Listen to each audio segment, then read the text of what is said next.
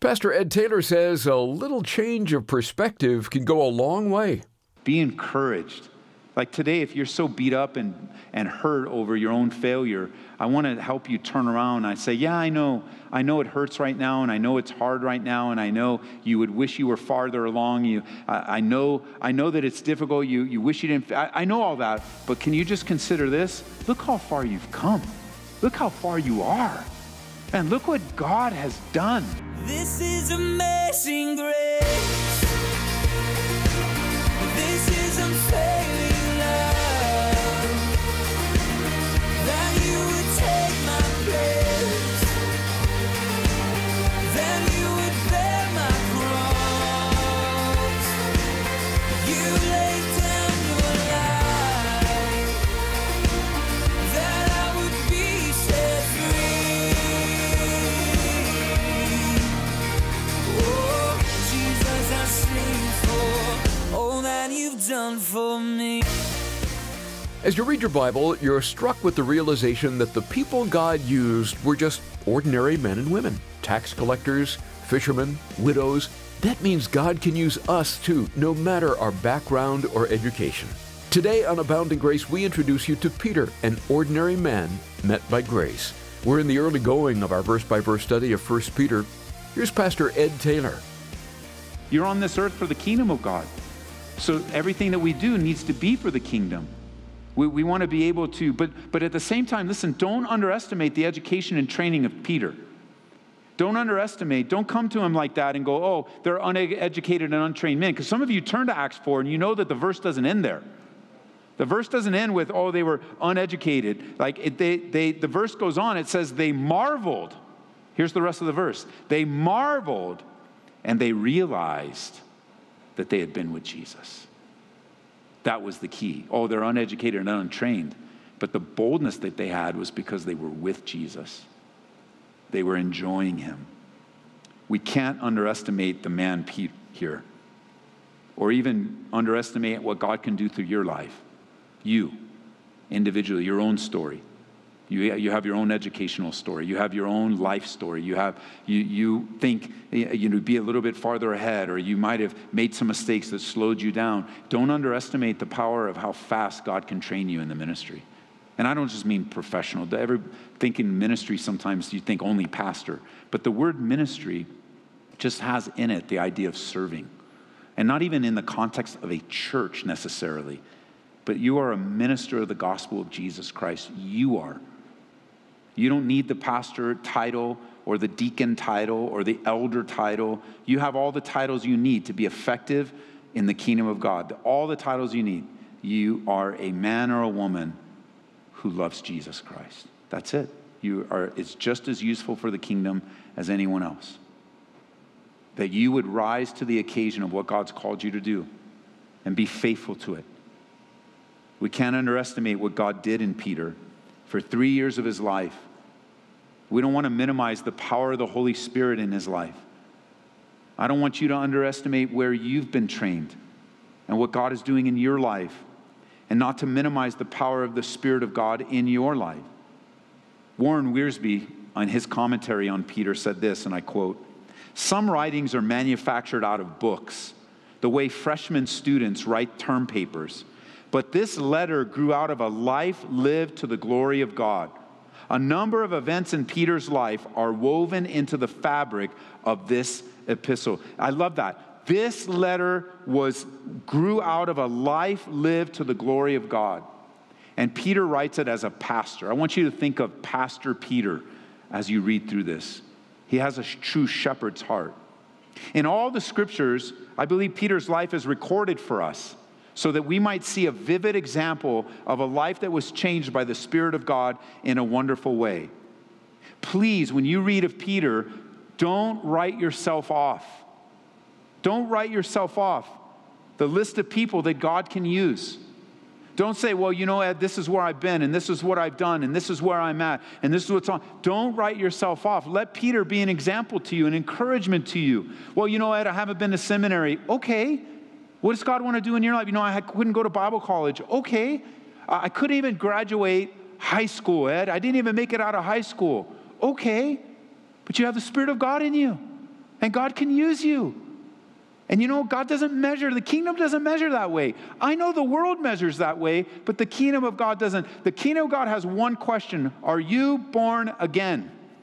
Because if you're born again, then you're in a relationship with God. The Spirit of God dwells in you, and you will be sanctified and continue to fashion and mold and grow in your understanding of who He is.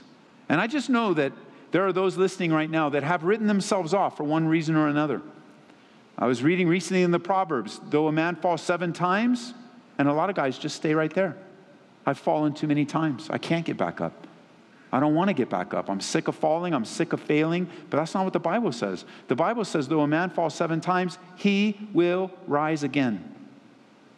Well, Ed, what if I fall an 8th time? Well, if there was another proverb, it would say, though a man fall 8 times, he'll rise again. Like, get up.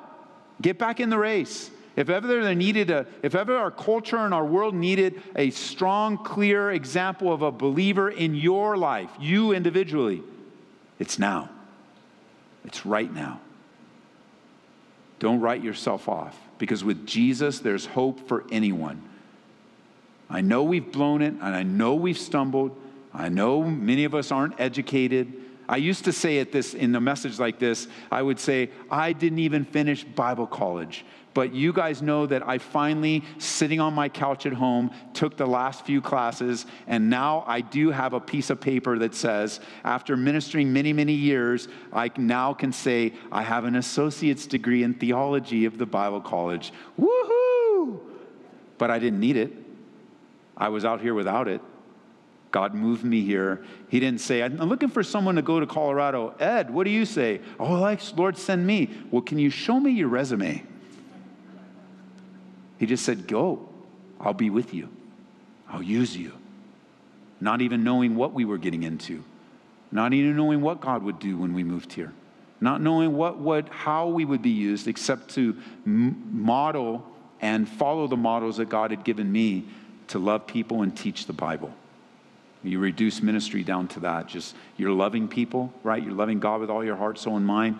You're loving others, and you're sharing the Bible one way or another. Sometimes you're sharing a verse. Sometimes you're sharing your life, but you're sharing God's word through you. Like the brother that called on the radio show today and just saying, how can I help my friend going through these things? And one of the things the Lord just laid on me is just continue being the good Christian friend that you are. God's using you already. And just be there for the brother. It's not even so much what you say as much as that you're there, loving, caring, and concerned about this guy. Because love, even if it's not acknowledged, people know real love. They know it when it's beyond, like they know real love. They may not be able to explain it, but people know it. They know fake love of the world, because we've all been on, we know the fakeness of this world, but they can sense the reality of a person touched by grace. That's why the gospel has to be front and center. When we first meet Peter in the Bible, remember, he's a fisherman, a laborer. He worked hard. He was a determined man, but he was also an impetuous man. In Matthew chapter 4, turn over there with me, would you? Matthew chapter 4. Pick up with me when you get there in verse 18. But we see the call of Peter in his life. Matthew chapter 4, verse 18, where it says, now Jesus was walking by the Sea of Galilee. He saw 2 brothers, Simon, called Peter, and Andrew, his brother, casting a net into the sea, for they were fishermen. And he said to them, follow me, and I'll make you fishers of men. And they immediately left their nets and followed him. Hey, come, in the New Living it says, come follow me and I'll show you how to fish for people. Isn't that great? That's what he was doing for a living. That was his livelihood. That's what he was trained in. And God's telling him, look, I know what you know about fish, and I'm going to take all that knowledge you have as a fisherman, and I'm going to show you how you can use it for people. I'm going to use you, Peter. I know you might look at yourself and think all I can do is fish, and I'm not even that good of a fisherman to begin with. But Jesus comes and says, I am going to redeem, and I'm going to use who you are for the gospel. And I like that. He gets up immediately, or in the New Living, he gets up at once. Matthew doesn't use that word too much with Peter, but it makes sense. They get up immediately. And they follow immediately. Peter liked to jump into things, He was that kind of personality. He liked to get involved. He was the kind of guy that liked to make things happen. And when you're that kind of person, there's a lot of mistakes that follow you because you just jump in. He wasn't like Thomas. Unfortunately, Thomas is normally known as Doubting Thomas. I don't know so much that he was doubting Thomas as much as he was hesitant. And he was the kind of guy that liked more information before he made a decision. That's Thomas. Peter wasn't that kind of guy. He didn't need a lot of information. Sometimes he didn't need any information, although he really should have gotten information. It would have changed the way he behaved. But he was just like, all right, let's do it. As if they're like those that maybe go into a pool. There are those toe tippers. Maybe you're a toe tipper at the pool. And you're just like, oh, I'm not jumping in. I'm going to see what the temperature is. Oh, okay. You put your toe in there. And then you put your toe in there. And then maybe you sit on the edge and put your ankles in there. And then maybe you put your legs in there. And then eventually, 2 days later, you finally get in the pool. But then while you're doing that, 60 other people jumped over your head. And they're just like, boom, I'm in. I'm in. There's a pool. I know what to do in a pool. I don't care what the temperature is. I'll deal with it when I get in there. That's Peter. He's just like, man, I'll deal with it when I get in there.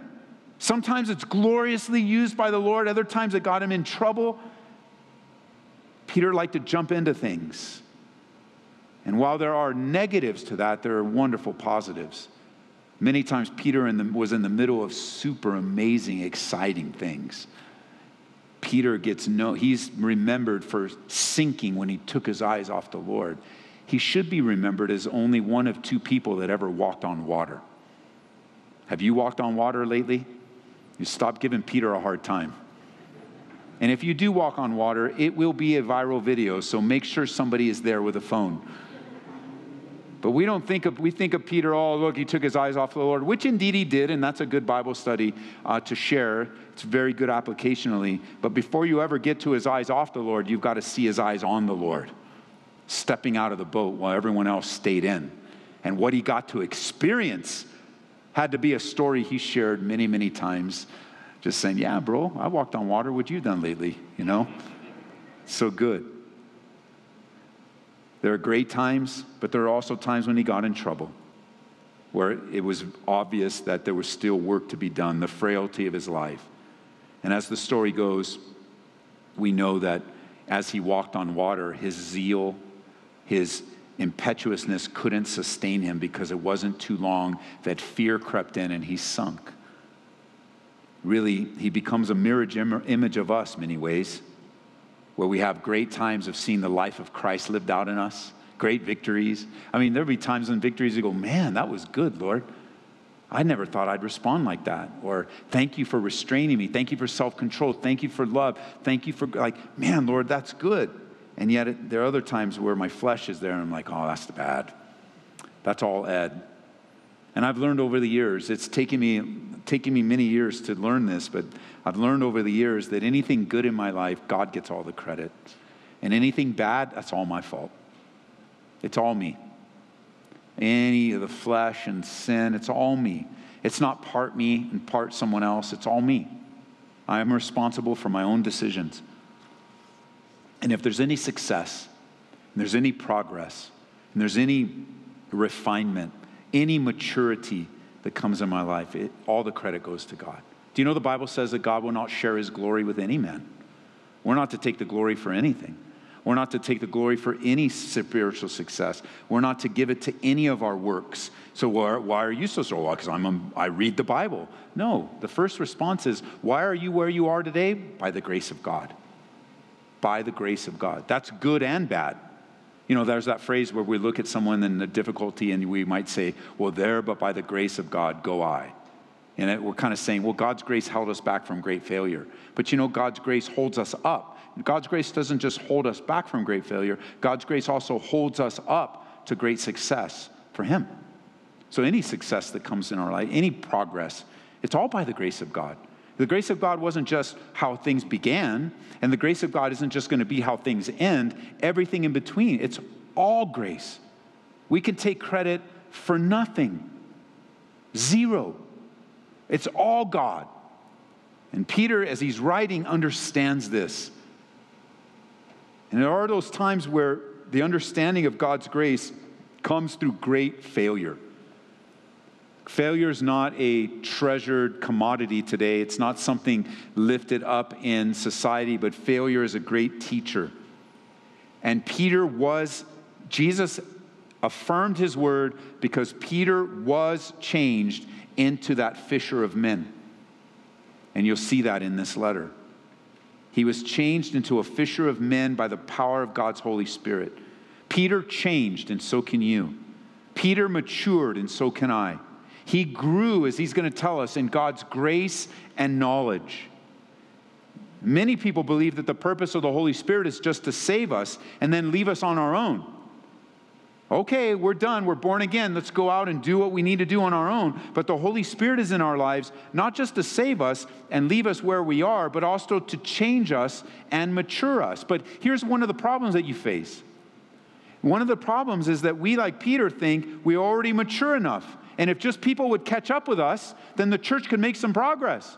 We're where we need to be. And if just my husband would get it, then we'd make it. If my daughter would get it, then we'd make it. If my wife would get it, then we'd make it. And we have this prideful arrogance about us that, man, if everybody would just catch up with me, then the church would make the progress. But Peter would find himself doing that often among the people he served with. It was a part of his flesh that plagued him.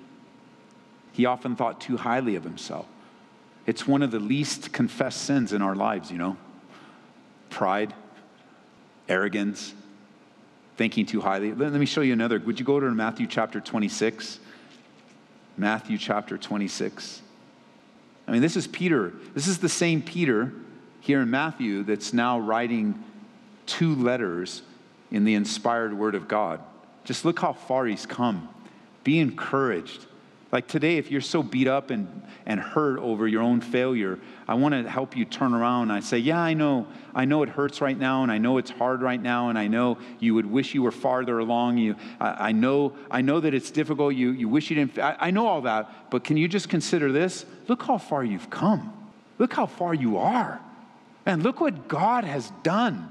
And just to change a perspective, because look what happens. This is Peter. This is the same Peter that's going to write this letter when he says, notice in verse 31, he says, then Jesus said to him, all of you will be made, or to them, all of you will be made to stumble because of me this night, for it is written, I will strike the shepherd, and the sheep of the flock will be scattered. But after I've been raised, I will go before you to Galilee. So let's just pause for a second. Just consider this. Jesus Christ, the Son of God, is speaking, and he says very clearly, translated in the English, all of you will be made to stumble. So the people in front of him, how many does he mean to say in the people in front of them? All means all of them. Everyone. Jesus is giving you a warning. He said, look, all of you are going to be made to stumble when I'm struck, because that's what the Bible says. It's predicted. All of you. And you could even say, it doesn't say it's not inspired, but you could even say maybe Jesus gave one of those side eyes, or he's looking at, and he says, all of you, yes, you too, Peter, will be made to stumble, possibly. Because look at how Peter responds. Peter answered in verse 33, even if all. Okay, so he's interpreting all differently than Jesus, because his interpretation of all is all except me. That's pride.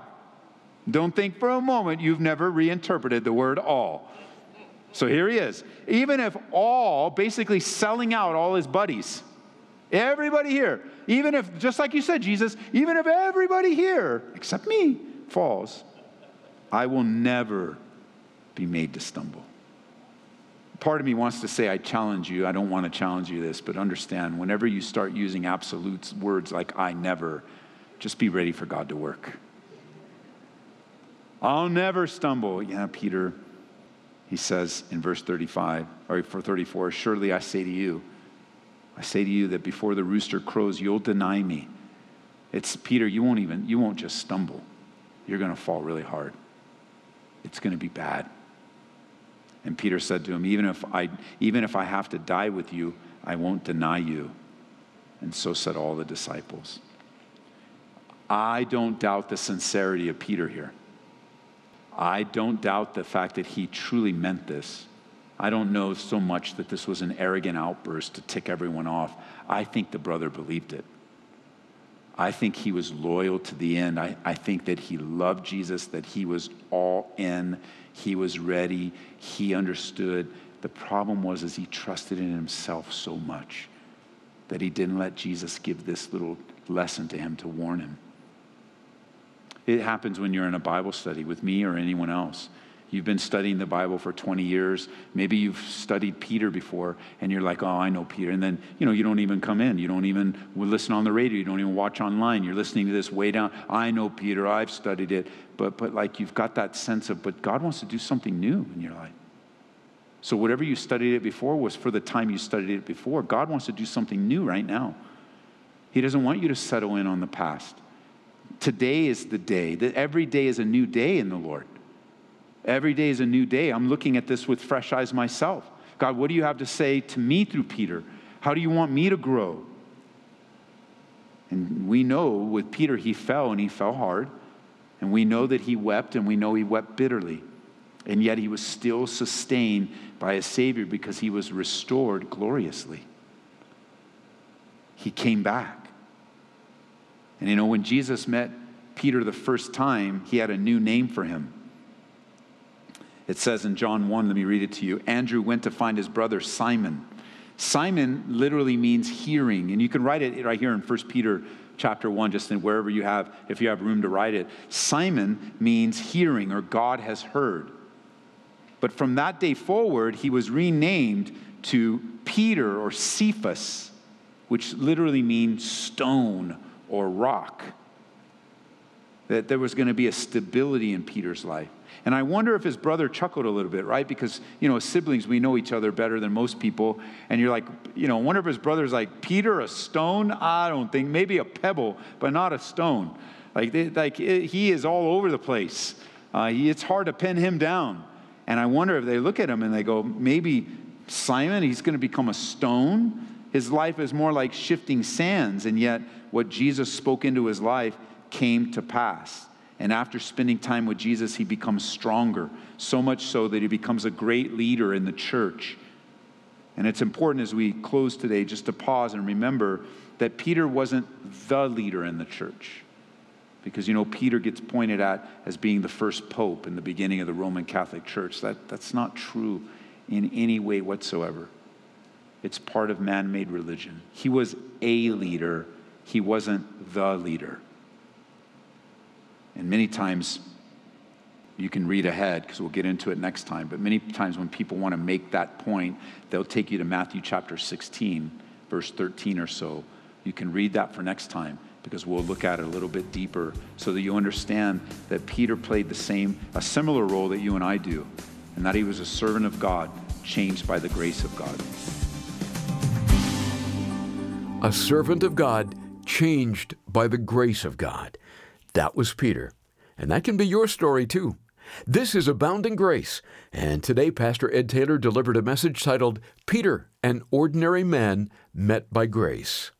You'll find us on the web at aboundinggraceradio.com. Let me highlight some of the features. Look for our quick links, and you'll discover you can listen to our programs anytime you'd like. We also offer a free podcast, too. You can read Pastor Ed's blog there as well. We've also made it super easy to donate to the ministry, and there's a place to contact us, too. Speaking of which, we'd sure like to hear from you. Let us know what you think of our current study and if you're finding these daily studies helpful to your walk. We'd also very much appreciate your support as we present Abounding Grace here over the radio. Again, go to aboundinggraceradio.com. We also offer an app that makes listening to Pastor Ed's teachings really easy to do. You can download the free app by searching for Ed Taylor. Each month, Pastor Ed picks out a book that he believes can really help you grow in grace and be the person God wants you to be. Our pick of the month is Suffering is Never for Nothing by Elisabeth Elliot. I don't have to remind you that hard times visit all of us. Elisabeth is no stranger to suffering either. Her first husband, Jim, was murdered. Her second husband was lost to cancer. But it was in her deepest suffering that she learned the deepest lessons from God. Read all about it in Suffering is Never for Nothing. We'll send you a copy with our thanks for a donation of $25 or more. Just call us at 877-30-GRACE. That's toll-free, 877-30-GRACE. Next time on Abounding Grace, we'll notice that abiding is the place of strength, as our study in 1 Peter resumes with Pastor Ed Taylor. This is amazing grace. This is unfailing love. That you would take my place.